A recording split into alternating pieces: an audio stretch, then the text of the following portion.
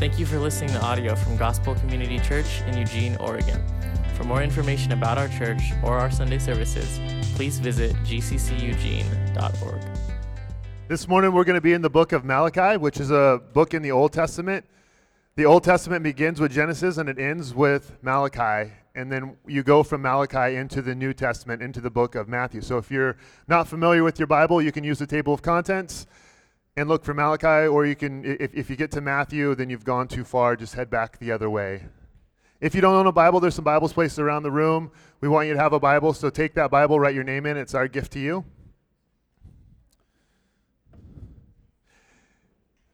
We showed a video a few weeks ago here, and so I just want to kind of keep re-updating our church family. So those of you that call GCC your home and this your church home, we officially hired Mark McKay, who was up here leading worship this morning a few weeks ago, and so he is going to be overseeing the children's ministry and discipleship ministries, which would include Setup and Teardown, which would help oversee gospel communities in some of these areas. And so we've seen Mark's gifts, and they lend themselves towards leadership development, and he does phenomenal at that, and raising up leaders and discipling people is very intentional. So we're thankful to have him on and working for the church to be able to do that. So if you guys have not met him yet, he was up here leading worship this morning. He does that from time to time.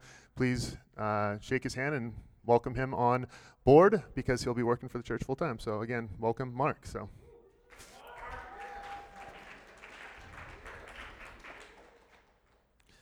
all right, Malachi chapter 2. We're going to be in verse 17 is where we'll start, and then we'll do part of chapter 3. Originally, I was going to do all of chapter 3, but we're going to break it up. And so we will finish the book of Malachi next week, and then we're going into a new series called Tracing the Root. I'm excited about that. We're going to spend 4 weeks looking at this. The series Tracing the Root is going to be looking at root sins and tracing them down to the root. And so what we mean by that is oftentimes jealousy can appear in someone's life for two totally different reasons. So some people can be jealous because there's something driving that to where they feel the need to have someone's approval to be in control. Other people can be jealous because they long to have power. And so what we're actually going to look at is these 4 root issues, or 4 source issues that drive a lot of our surface sin. And so it's going to be called Tracing the Root, and we're going to look at 4. So next week we'll wrap up Malachi, and then we'll transition into that. We're going to look at 4. It'll be power, control, approval, and comfort. I'm really excited about that as our church takes a 4-week series to do that. Going into the fall, we will jump from there into the book of 1 Corinthians. And so I'm excited about that. That's where we're headed as a church this fall, the rest of the summer and on to this fall. So this morning, I'm going to look at Malachi starting with chapter 2, verse 17, and read through verse 6 of chapter 3. So follow along with me. You have wearied the Lord with your words, but you say, how have we wearied him? By saying, everyone who does evil in the sight of the Lord, everyone who does evil is good in the sight of the Lord, and he delights in them. Or by asking, where is the God of justice? Behold, I send my messenger, and he will prepare the way before me. And the Lord whom you seek will suddenly come to his temple, and the messenger of the covenant in whom you delight. Behold, he is coming, says the Lord of hosts. But who can endure the day of his coming, and who can stand when he appears? For he is like a refiner's fire, and like fuller's soap. He will sit as a refiner and purifier of silver. And he will purify the sons of Levi and refine them like gold and silver. And they will bring offerings in righteousness to the Lord. Then the offering of Judah and Jerusalem will be pleasing to the Lord, as in the days of old and as in the former years. Then I will draw near to you for judgment. I will be a swift witness against the sorcerers, against the adulterers, against those who swear falsely, against those who oppress the hired worker in his wages, the widow and the fatherless, against those who thrust aside the sojourner, and do not fear me, says the Lord of hosts. For I, the Lord, do not change. Therefore you, O children of Jacob, are not consumed. Let's pray. Father, thank you that we are all here, alive, and you've given us sunshine, you've given us air, but Father, you've given us all life. Father, I thank you that you've given us your word to teach us about a life that's greater, eternal life. I praise you that your word is living, that it's active, Father, that it's authoritative, that you speak to us through it. And that's what we ask this morning that you do, Heavenly Father, that you speak and that we would listen. I pray that you would drown out the distractions that are here now, the troubles and the worries that our life, just worries that our life have. I pray you would calm us and ready us to hear from you. I pray through your Spirit you would speak this morning. I pray, Jesus, you are the exalted King and hero of this passage, of this church, and of all that we do. I pray we would exalt and worship you. Teach us through your word this morning. Correct us through your word this morning. And I pray that we would not harden our hearts when we hear from you. We pray in Jesus' name. Amen. Our church has been in the book of Malachi now. This is our 4th week, and like I said, we will be in it for one more week. The book of Malachi can be an interesting and difficult book at first glance to understand. But what the book of Malachi is actually doing and what it's teaching is this, is that there's this group of people called the Israelites, and they are now living in this time called the post-exile, which means this, that for a season of their lives during the reign of King David, they had this just beautiful season of life to where Israel was on top. They had this king who was leading the nation, and they were at a good spot. After that, the kingdom was divided, and then they were taken over by the Assyrians and by the Babylonians, and they were carried off into exile for 70 years, but then they were released. And so now they are post-exile. They are released, and they've gone back to their homeland. And what they've done is they've rebuilt the temple, because we can see that through the language here, is they've started to rebuild the temple. And what we can see is this frustration that the Israelites have.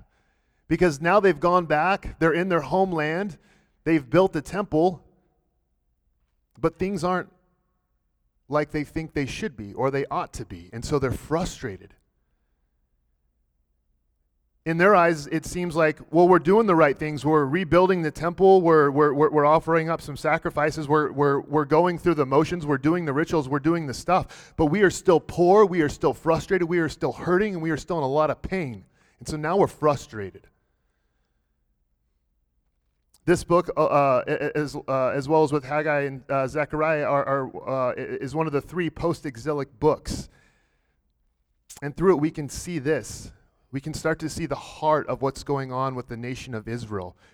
But we can also trace their history back. We can look at what's going on in the present. We can also see the promise of the future Messiah to come. We've titled this series Empty Religion because what they are doing and what they are offering is just empty religion. What it is just going through the motions. It's just empty religious rituals that they're offering and that they're doing, that they're going through the motions in. And the reality is that Malachi, if you slow down, speaks to our heart and our culture, and especially to the Christian culture today. If you slow down and read what it says and read it interactively, it's difficult to read. And to be frank, probably a lot of people don't want to read it, don't like to read it, because it is very direct.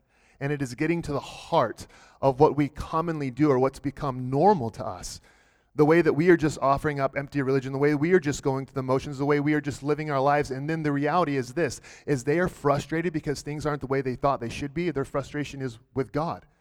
And nowadays, when things don't go the way we think they should be, where do we, as Christians, put our frustration toward? With God. We do the same thing. As the author of Ecclesiastes says, there's nothing new under the sun. We see this in actually Psalm 73. The psalmist is frustrated, and the psalmist says this. Psalm 73, verse 11, you don't have to turn there. They say, how does God know? And is there knowledge with the Most High? Behold, these are the wicked, and they're always at ease. They have increased in wealth. Surely in vain I have kept my heart pure and washed my hands in innocence, for I have been stricken all day long. And throughout the beginning of Psalm 73, the psalmist is frustrated. Why? Because he's like, hey, look over here. The wicked are the ones prospering. The wicked are the ones thriving. The wicked are the ones that actually uses the word fat, meaning they had plenty of food to eat. But not me, not us. We're suffering. We're in a lot of pain. And we're frustrated. And I would say that there's many people in here who could say that today, who have gone through that. There are people who today would say, why? What's the point? Like Israel here. Read verse 17. You have wearied the Lord with your words, but you say, how have we wearied him? By saying, everyone who does evil in the sight of the Lord, everyone who does evil is good in the sight of the Lord, and he delights in them. Move forward in the text with me to verse 13. Because they also say this. You'll have to jump forward a little bit. This is the Lord speaking again through the prophet Malachi. Your words have been hard against me, says the Lord, but you say, how have we spoken against you? You have said, it is vain to serve God. What's the profit of our keeping his charge or of walking as in mourning before the Lord of hosts? And now we call the arrogant blessed. Evildoers not only prosper, but they put God to the test and they escape. Let's go back to 17. What's going on here? They're frustrated. And they're asking these questions. What is the point of doing good? What is the point of being good? What is the point of following God? What is the point of all this? I'm trying here. I'm striving here. We're doing my best here. And clearly God doesn't care. God's not seeing all the good that I'm doing. And so they're frustrated. And honestly, there's probably people here this morning to where you showed up, and church is something where you're saying, all right, God, I want a change in my life, and so I'm going to go to church, I'm going to try this, and I'm going to do this. And in essence, if that's your motive because you're going to church because you need God to just give you or bless you something, I would say that's empty religion. Or if you're here and you're saying, what's the point? What's the point of doing good? In fact, I've tried purity out. And there's other people that haven't, and they got rings on their finger and wedding dates. What's the point? My marriage is failing. My life is in disaster. My health is sinking. I'm struggling. I'm hurting. Our kids are in a state of crisis. What is the point of doing good? Is there any point at all in doing good? Does God see? Does God notice? I'm frustrated.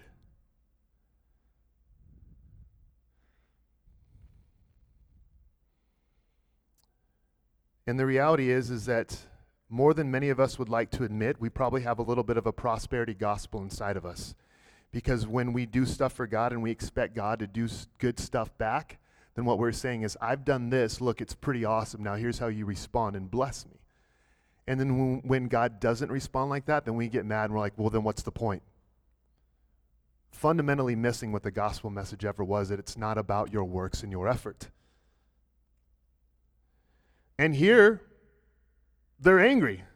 And they ask this question at the end of verse 17, where is the God of justice? That's what they say. Where's the God of justice? And here's the thing. Do you know that we always want justice? We cry for it. Justice. As long as it's for everyone else. But when it comes to us, we cry for mercy. We always want justice. Where's the God of justice? Doesn't he see all this messed up stuff going on? Where is he?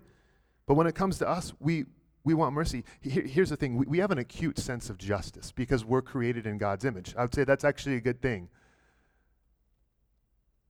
We see stuff that's wrong. We know what's wrong.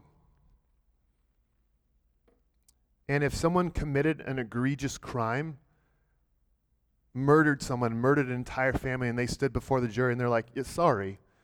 And the jury's like, well, he said sorry. They're good to go. We would be like, no way. Like, that just doesn't cut it.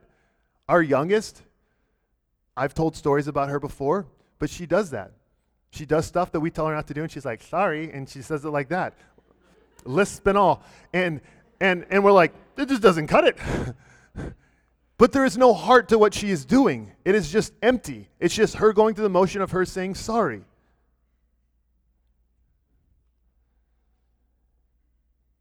We long for justice. The point of this morning's sermon is this, is that you cannot stand. You cannot stand. Because in the end, you cannot stand means this, that everyone is going to be found out. Any fraud that we are is going to be found out. Anything that we're doing, it's going to be found out. And when we just try to externalize actions or do something externally through our actions to try to make up for the deadness that is inside of us, that's empty religion. A while back, true story, wish it wasn't, I was at Costco, and I parked in the handicap parking, okay? First mistake. Honest mistake, wasn't aware that I was parked there. But when we were loading up into our car, there was an elderly couple that actually looked very handicapped that needed the spot. And so I don't know if they were circling or what, but they were waiting there for us to get out, and I felt awful. I'm like, oh, geez. So I'm loading up the stuff in the car, but I got to put my cart away. And in that moment, I did what any spiritually mature person would do, is I developed a subtle limp. Yeah, I did. And what I did in that moment, and my wife is like, you are ridiculous. And those are 3 words I hear from my wife daily. But I felt so bad, I was like, what I need to do is I need to deal with my guilt right now in the way that I feel with some sort of external action, and that's empty. Guys, give me a break. This is a long time ago. It was like June. So, but I did that as a way to deal with something. And that's what's going on here, is they're pleading for justice, but they're not actually seeing this. And please listen, they're not actually seeing their own deep need for justice. They're actually not seeing their own wrong. They're not seeing their own faults, the way that they are frauds, the way they have been unjust. They're not seeing any of this. And so they ask this question, where's the God of justice in frustration? Look at chapter 3, verse 1, the word behold. You know that word in the Hebrew literally is translated this, here I am. Here I am. They say, where's the God of justice? And God responds back with, here I am. Think about that. Just let that sit this morning. Here I am. You want to know where the God of justice is? I'm right here. And you know that for Christianity, we can say that God actually faithfully upheld that because Christ stepped into our world and said, I'm right here. You want justice? I'm here. And he goes on to say, behold, I am here. I send my messenger. The word messenger is actually the word Malachi because Malachi means messenger. He says, behold, I send my messenger, and he will prepare the way before me. And the Lord whom you seek will suddenly come to his temple, and the messenger of the covenant in whom you delight. Behold, he is coming, says the Lord of hosts. So he says this, I am here. I'm sending my messenger. Why were messengers sent? Kings would send messengers out ahead. Why? Because these messengers would go out in front of the king, in front of his people, and they would clear the roads. And they would say, make way, the king is coming. And he's saying, hey, I am here. In fact, I've sent my messenger. In fact, Malachi is here is telling them, clear the way. Why? Because the Lord whom you seek, this God of justice you so desperately want, guess what? He is coming. And at this point, they're like, yes, he's coming. The Lord is coming. And then he actually says, I'm actually coming to the temple. And they would have thought, that is wonderful news. The Lord who you seek, the Lord of justice, he's come to the temple. Why? Because they wanted this Messiah to come to the temple to set up his shop and reign and rule over all the nations so they could once again be back at the top. That's what they wanted. And God was the means for them to get there. So he says, behold, I am here. I'm sending my messenger to prepare the way. I'm coming to the temple. And the messenger of the covenant in whom you delight. It doesn't sound like they're delighting in God, but he's saying, hey, this person of justice that you seek, in whom you're delighting in, what you are actually wanting, just know he's coming.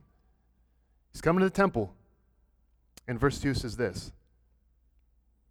Because right now, here's the pause moment. Yes, he's coming. This is when the hero shows up in the movie.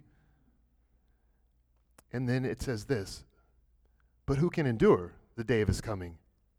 And this is where we get the point of the sermon today. And who can stand when he appears? Uh-oh. So they're like, where's this God? He's like, behold, I'm here. In fact, I'm coming. Clear the roads. Make way. I'm coming. I'm coming to the temple. I'm coming. But just know that on the day when I come, who can stand? Who can endure? The God of justice you want, he's coming, and he's coming. But who's going to be able to stand? And I would say, you cannot stand. We cannot stand when the God of justice and judgment comes. He goes on to say in the latter part of verse 2, he says, for he is like a refiner's fire and like fuller's soap. He will sit as a refiner and purifier of silver, and he will purify the sons of Levi and refine them like pure gold, and they will bring offerings in righteousness to the Lord. This is language that we are not super familiar with. But it says this, that when he appears, what's going on? It's going to be a painful experience. Because what fullers were is they were actually cleaners. And so they would use this alkaline type soap, a really strong soap, to wash out all the stains in garments. And so they would be scrubbed painfully. So this refinement process is not this like really pretty, sweet process. It's actually a painful experience. That's what he's saying. He's like, I'm coming. You want justice? I'm coming. But you can't stand. You will not be able to stand on the day when I come. And in fact, it's going to be like that painful washing that fullers do. You know what else it's going to be like? It's going to be like refinement of gold and silver. How does that happen? You heat up a furnace really hot, you put in the metals, and then they are separated from what's pure and impure. These are painful processes that are used through fire and through heat and through scrubbing and washing and cleansing. He's saying, who's going to be able to stand in that day? What he's saying is this, is when I come, I'm going to expose everyone. Not just Rick Reeves for the fraud that limps around Costco that he is. I'm going to expose everyone, that everyone in this room is desperately in need of grace. I'm going to expose everyone for all that they are. That there are no Mary Poppins, that there are no perfect people, that everyone is desperately in need of grace. I'm going to expose that. When I show up, I'm going to expose.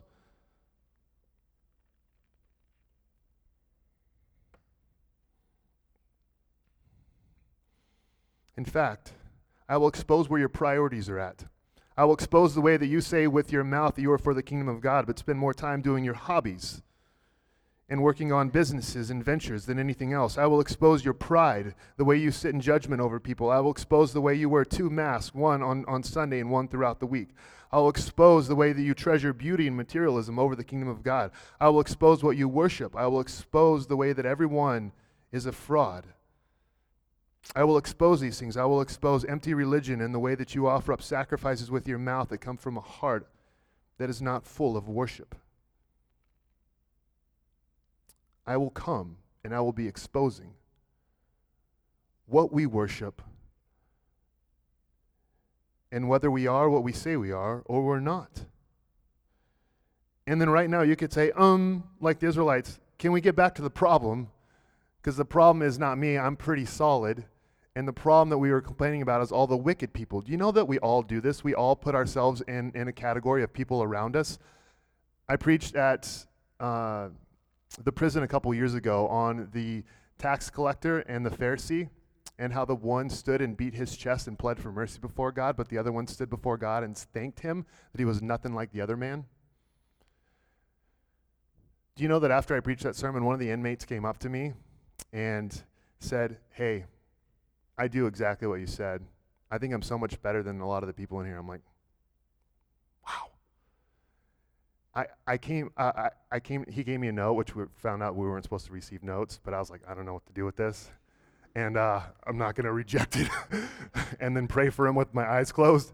And so I took it and found out later that he was a serial killer who looks at other people and says, I'm thankful that I'm nothing like them. That's fascinating. And do you know that oftentimes our frustration in life focuses on this, is as soon as we get caught up in everyone else's problems and forget how much grace that we desperately need, we can become frustrated.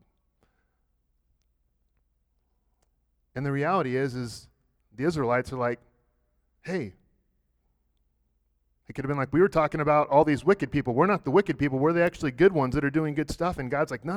When I come, I'm going to expose. In fact, do you know what it says here? That he's going to start with the temple, which means this. He's going to start with the leaders. When God comes, he's going to start with the leaders of the temple. That he's going to start with Levi's family, lineage. He's going to bring it way closer to home than what we're comfortable with, meaning this, too. This is time for the church to wake up and listen as well.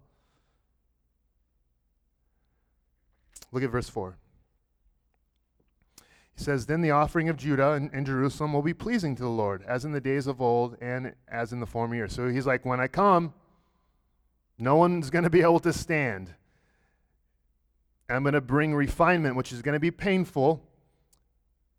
But then after that, there's going to be offerings in righteousness, and there's going to be a pleasing sacrifice that's made to the Lord as in the former years. And then he goes on to say this in verse 5. Just in case There's people there or even now that are like, yeah, I'm good. Again, I'm talking about the wicked people. I've been good. God's not giving me what I deserve. Look at verse 5. It's like this. Verse 4 was like, you get a standing 8 count, and verse 5 is going to bring it home. That's a sports analogy you probably missed, but that's all right. Verse 5. Then I will draw near to you for judgment. I will be a swift witness against the sorcerers, against the adulterers, against those who swear falsely, against those who oppress the hired worker in his wages, the widow, the fatherless, against those who thrust aside the sojourner and do not fear me, says the Lord of hosts. Okay, so look. Where's the God of justice? I'm right here. I'm coming. Who's going to be able to stand? No one's going to be able to stand because I'm going to expose what's really in the heart of man. And then verse 5 says, I'm going to draw near and judge all of that. So all that's there, I'm going to actually bring judgment on. Well, what's there? We would look here at the list and say, here's the list that the Lord has given us. He starts with sorcerers. And there's probably a lot of you that are in this room that are like, okay, I'm good there. I don't dress goth. I'm not into emo. Don't have tarot cards. Witches and dragons, not my thing. And so I'm good. But one commentator says this. In its essence, sorcery is attempting to manipulate supernatural powers to serve our own ends. That means that people who try to use religion to serve themselves rather than giving themselves completely to God are effectively sorcerers. When we go to church as a means to make our lives run more smoothly, we are indulging in functional sorcery. When we pray as if God were our errand boy, whose job it is to solve all of our problems and give us the treasures on which our hearts are really fixated, we have engaged in sorcery. He explains, sorcery is attempting to manipulate supernatural powers to serve our own ends. That's sorcery. Adultery. Again, the religious and self-righteous in the room go, I'm fine, I'm good. We saw this in Jesus' day. But anyone who has lusted after another woman, Jesus would say, is an adulterer. But here's the thing. Anyone who has lusted for a romantic connection or intimacy beyond what they have with their spouse is guilty. The standard is not, well, my spouse did this, nor is the standard full-blown physical adultery. Looking to someone to fulfill something in you emotionally is adultery. Attention-seeking and flirting fit this because you are looking to someone other than your spouse to give you something that you are longing for. Or do you lust for another's lifestyle that they have with their spouse? The next one is liars. The language here, those who swear falsely, liars. Do you bend the truth to protect yourself? These are good questions that we need to wrestle with. Are you honest at tax season? Is it really a write-off? Do we confess honestly with other people about what's going on in our lives? Or have we found some trite, superficial answer to give other people to make ourselves look better than what we need and to make it seem like we actually don't need the cross of Christ or the grace of God? Are we, in a sense, fake in our responses? He goes on to say employers. So employers who oppress the hired worker in his wages. What's this mean? Are you greedy or do you pay your workers well? Do the people who work for you need to work another job, or do they look and understand that their employer is a gracious employer? It says oppression of the hired worker, but then the widow and the fatherless. Honestly, how are we doing at taking care of the widow and the fatherless? This is what James defines as pure religion. How has our greed led us to not care for our brothers and sisters who are struggling around the world? Are we silent on matters of oppression? How are we supporting the mission field? And do we care about what we should care about? Or do we just care about what interrupts our nightly Netflix time? Like they are charging God of being unjust, but the reality is we can do that too, but are we seeing the injustice that we don't take action and doing a lot for what's going on around the world, or anything for what's going on around the world? We are quick to throw stones at God. Do we take a self-evaluation? What about the sojourner? That means stranger. Do we invite those into our homes that can't pay us back, that can't return the favor? Being frank, Jesus was a friend of sinners. Are we? This doesn't the word hospitality means lover of strangers in the New Testament. This doesn't mean putting crackers in front of people and cheese. It actually means loving strangers that are outside of the family of faith well. Then it goes on to say fear. Do you fear God? Do you think about how you have fallen short? Does God's justice put fear in you? Does his justice make you celebrate now? Or does it make you go, uh-oh?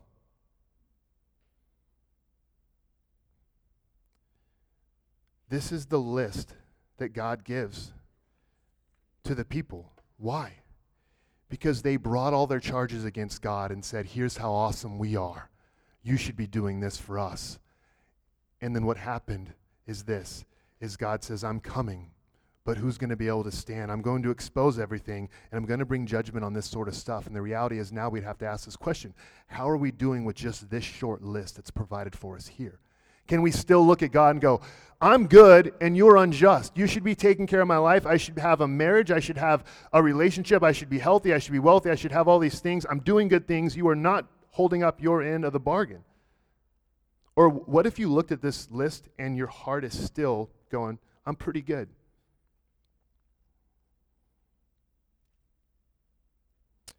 There's people in the room now that also, if you look at this list, go, man, I feel that. I feel the weight of that, and I want to repent. But there's also people in the room that go, I'm upset that I've broken the rules and I feel guilty. So I actually just don't like the way that I feel right now. That is different. That's called legalism, because you're actually not repentant or broken over the fact that you've grieved the heart of God. What you're doing is saying, I've just broken the rules and I don't like the way I feel right now, and so I want to fix my guilt. Does that make sense? Even that, our repentance oftentimes needs to be repented of. And so when we look at all this stuff and we see all this, our response could be, we cannot stand in the presence of God when he does come with his judgment, when he does expose what's wrong with the world. But verse 6 says this, For I, the Lord, do not change. Therefore you, O children of Jacob, are not consumed. Man, so comforting. So comforting. Here's why.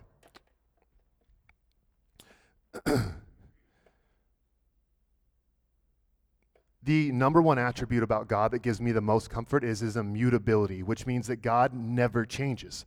So listen, from Genesis to Malachi, read it sometime. That's the entire Old Testament. Read Genesis to Malachi, look at the people of Israel, look at the nation of Israel and go, does it look like they get a whole lot better? Then you have to read from Genesis to Malachi and walk away with this. Then that means that God is really faithful. God's grace is far more scandalous than anything that we ever know, and God does not change his mind on what he says.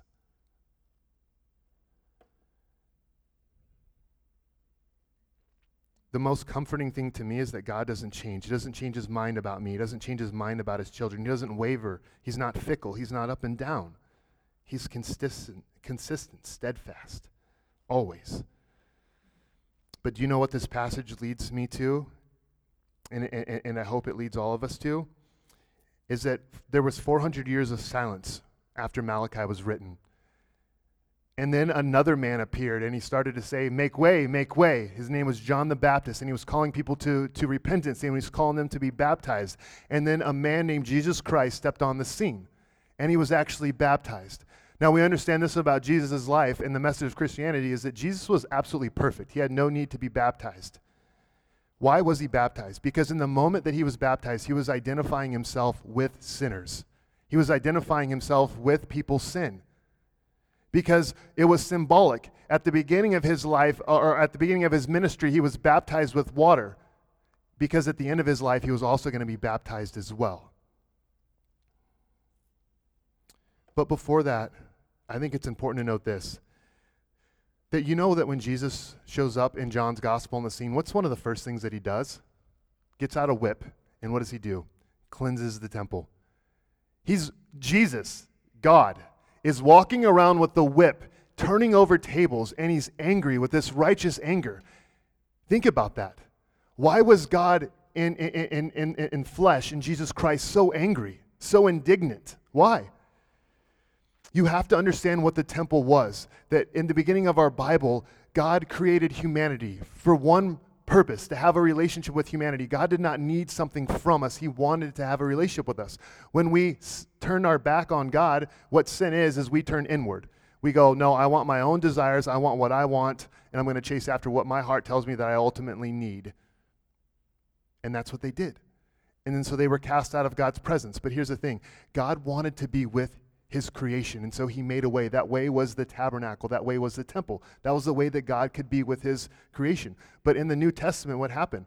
It turned into this place where they were just using it to make money off of. It was something for consumers, just to be consumed. And it broke the heart of Jesus Christ. Why? Because he looked at the temple and said, wait a minute. This was a place that my Father provided so we could be with creation, and they could enjoy us and enjoy our presence and be with us. And now what it's turned into, and in many ways now what the church has turned into, is just a means for you to get something from God.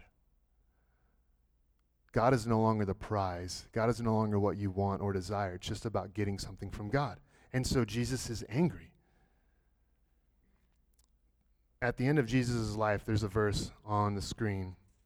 We see this refinement, painful process coming to a head. Luke 12 says this, I came to cast fire on the earth, and would that it were already kindled. I have a baptism to be baptized with, and how great is my distress until it is accomplished. Here's what's happening, is that we cannot stand in the presence of a holy God. Because when Jesus comes to bring justice and judgment, no one can stand. And so what had to happen was this, and the message of Christianity is this, is that Jesus stood in our place.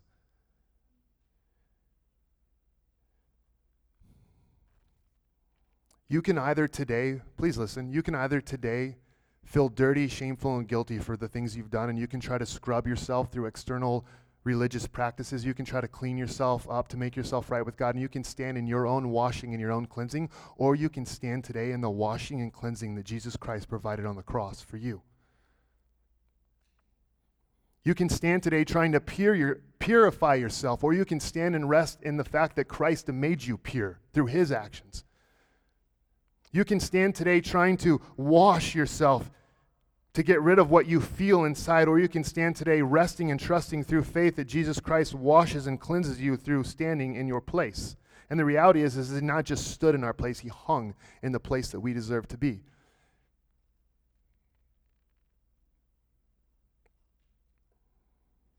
You can stand before God today, or if you did, you really have two choices. Please listen to this. Two choices. You can stand before God today and stand with your own insufficient payment, or you can stand with the full, complete, sufficient payment that Christ has made for you. That's what Christianity is. It's not some trophy that we work hard to earn and merit the favor and the grace and the love of God. It's something that God gives freely by his grace. And where we could stand and say, but I'm working hard, I'm doing this, I'm doing good. God would say, that's not what Christianity is. And that's not what the gospel is. The gospel is my son's provided enough for you. He stood in the place you deserve to stand. You say, what about my pain in my life? And I would say this, because I know there's people in here that are hurting and going through pain and frustration. The gospel was never a promise to not have pain in life. The gospel was never a promise to not have problems. The gospel has always been a promise that I will love you in the midst of your deepest pain and darkest problems of life and never forsake you. In fact, God could put it like this.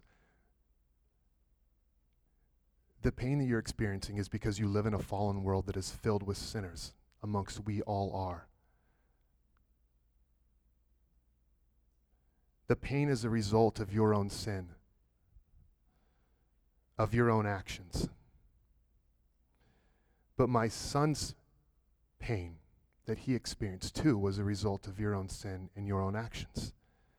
And when my son said that it's done and that it's finished, we can stand and we can rest confidently that not only did Jesus finish everything, but his perfect life, his pure life, his washed, clean life has become ours. And that's what we stand in. And so Psalm 73 ends with this, and I'll end with this today. After the psalmist goes off about his frustration, he says this, "Whom have I in heaven but you? and besides you I desire nothing on earth. My flesh and my heart may fail, but God is the strength of my heart and my portion forever. He says God is his portion. For behold, those who are far from you will perish. You have destroyed all those who are unfaithful to you. But as for me, the nearness of God is my good. I have made the Lord my refuge, that I may tell of your works. God could simply ask this: how come I'm not enough? And when have I not become enough? Our cry for justice and our cry for mercy, I hope, is a cry to see that Jesus took the justice and the judgment that we deserve. He stood in our place. Though we cannot stand, he stood for us. Let's pray.